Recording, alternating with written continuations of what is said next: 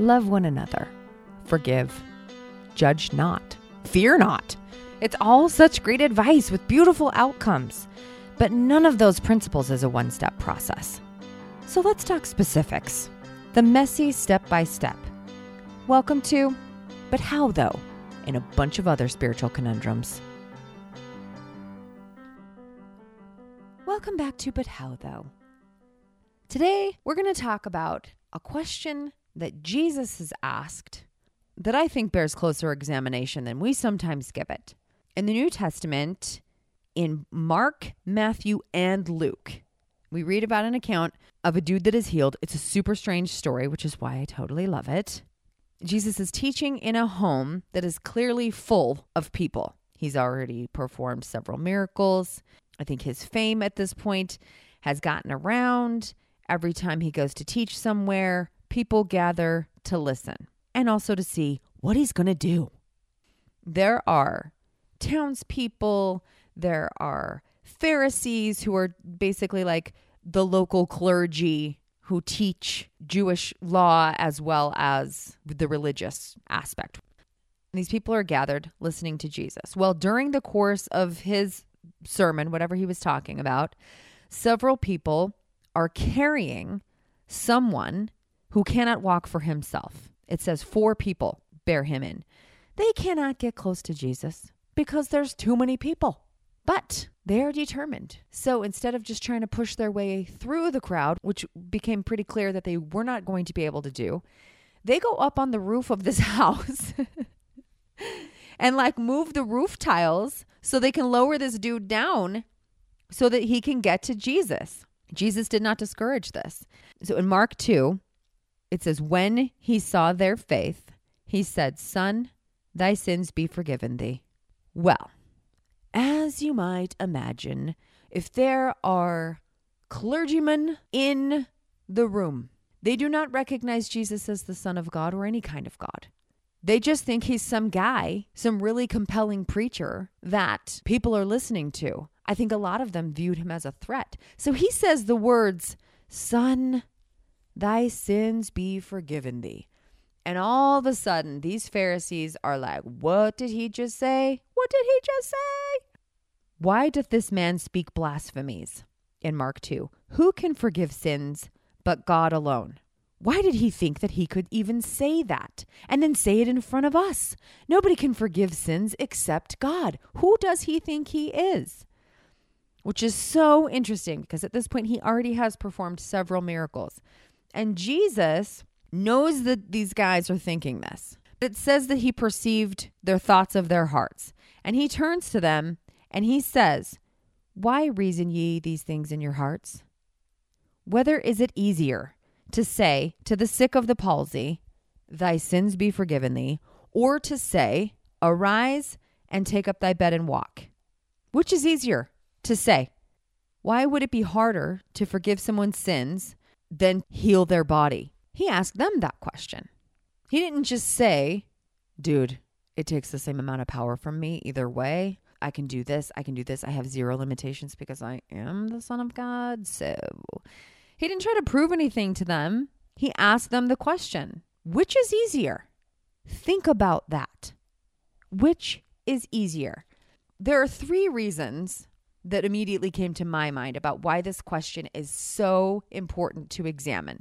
The first thing is that the Pharisees and maybe other people in the crowd, when they heard the words, "Thy sins be forgiven thee," they immediately bristled. They judged that. Like, wait a minute. Okay, you can go around and heal lepers and blind people and stuff, but you're going to go ahead and say thy sins are forgiven thee? That's a pretty bold claim that you can do that. We often get very Pharisaical about the way that God deals with us and about the way that God deals with others when we witness it or when we hear about it. And sometimes we want to judge. We want to decide what can or can't be done based on our limited knowledge of the way things work or based on our limited knowledge of the way God has worked with us in our lives. And we want to say whether or not something is possible based on that limited knowledge. And we want to say it for someone else. We judge each other's miracles sometimes. Sometimes we might hear somebody say, I was led by God to a certain doctor, and that doctor helped me heal from whatever ailment it is. I found the right shoulder surgeon, and I've been happy ever since. I found the right therapist to help me. They're led to some sort of professional. But what if that person then said, I was led to CBD oil and I've never been happier. I was led to essential oils. I was led to the wilderness. And in the wilderness, I saw a plant that then I consumed. And then all of a sudden I was healed. And we want to say, wait a minute. I don't know about that. I don't think God would work in that way. That doesn't make any sense. Because of our limited knowledge, we limit what we believe God can do. I have witnessed this in my own heart so many times. So many times. I have limiting beliefs, just like we all do, that come from my limited knowledge of the way things work. What I have witnessed and what I have seen and what I have been taught is and is not possible. I don't mean that I was taught directly like my mother and father said this is possible and this is not possible. I just mean integration of things as I watch them unfold around me. And I internalize what I see and decide what is and is not possible based on that. Well, God doesn't have those kinds of limitations at all. And Jesus, certainly when he's sitting with these people, if it takes the same amount of effort from him, he does not have to say one is harder than the other, or one is more possible than the other, or one is morally superior to the other as far as forgiving sins or healing a body. But we do that to each other sometimes.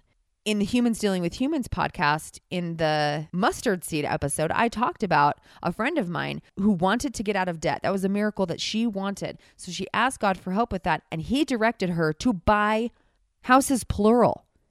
He directed her to buy a second home. Then he directed her to buy a third home. Well, I know that there are people that are like, God would not do that. That is not financially responsible. He wouldn't tell her to buy more homes. And that is coming from a judgmental place of thinking she shouldn't have bought more homes, or maybe we're jealous that she could buy more homes, or whatever it is that stops us from believing that that's possible. But that actually was her pathway to getting out of debt. Her miracle did occur. She was able to sell the homes and get all the way out of debt by following God's path for her that he directed. When husband and I decided to ask for big things in our life, we had a lovely home, but we wanted more. And lots of people might say, God's not going to give them a bigger house. You can't just ask for a bigger house. But that is actually what happened. That is actually what occurred.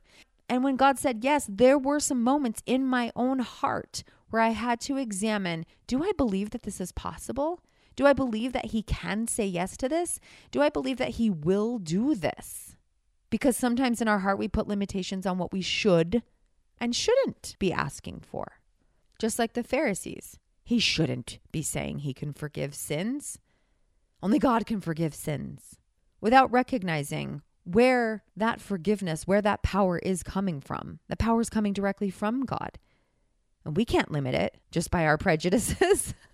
We can limit its effect in our lives, though. Which brings me to the second point I really wanted to examine with this story. Jesus gave both miracles without hesitation, right in a row, right in front of a huge crowd, on a very personal level for this one person. But he did not say, either we go and heal your heart for the forgiveness angle, or we heal your body. Which would you prefer? Jesus is an and kind of guy. He's not an either or kind of guy. When he asks us about our desires, it's because he truly wants to know. It's because he truly wants to help. It's because he truly wants to give. And we might limit our access to his power by making it an either or situation. By saying he could heal the blindness, but he can't really heal the sins. Or he could help me repent and heal the sins in my heart, but I'm probably never going to find a solution to this physical problem. I'm probably just on my own on that. I probably better not ask, because Jesus is about my spiritual progression. He's not about my physical comfort. And we will limit what we allow him to do, what we allow him to lay his hands on in our lives by our own deduction of what is appropriate or what is possible in our lives. And because of that, we might get an either or situation, but not from him. He did both without hesitation, right in front of people. What it did require was the faith. And he saw this faith demonstrated by the people that were carrying this man in and by this man himself. They saw it was going to be difficult to get to Jesus. Some might have said impossible. There's too many people here. We can't bring him in. Dang it. Maybe we could try when he goes to the next place. No. They went to the roof. They didn't see the roof tiles as a huge hindrance to their goal. They just went ahead and took those tiles off because they knew getting to Jesus was the way to get their desired miracle. They used the ask, seek, knock recipe, actually. They had a desire. They sought the way, and then they incited them to action with the knocking. Now, the knocking came through taking off roof tiles and lowering the guy in. It's going to look different for everyone, but it's the same recipe. It takes the same amount of faith to heal our hearts and repent as it does to get a physical miracle like healing a body. And we often separate the two, but are they separate really? Which is easier for him?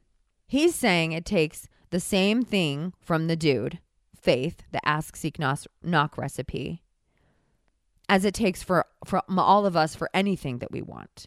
And the same thing from Jesus, which is power and a willingness to use his power after we come to him.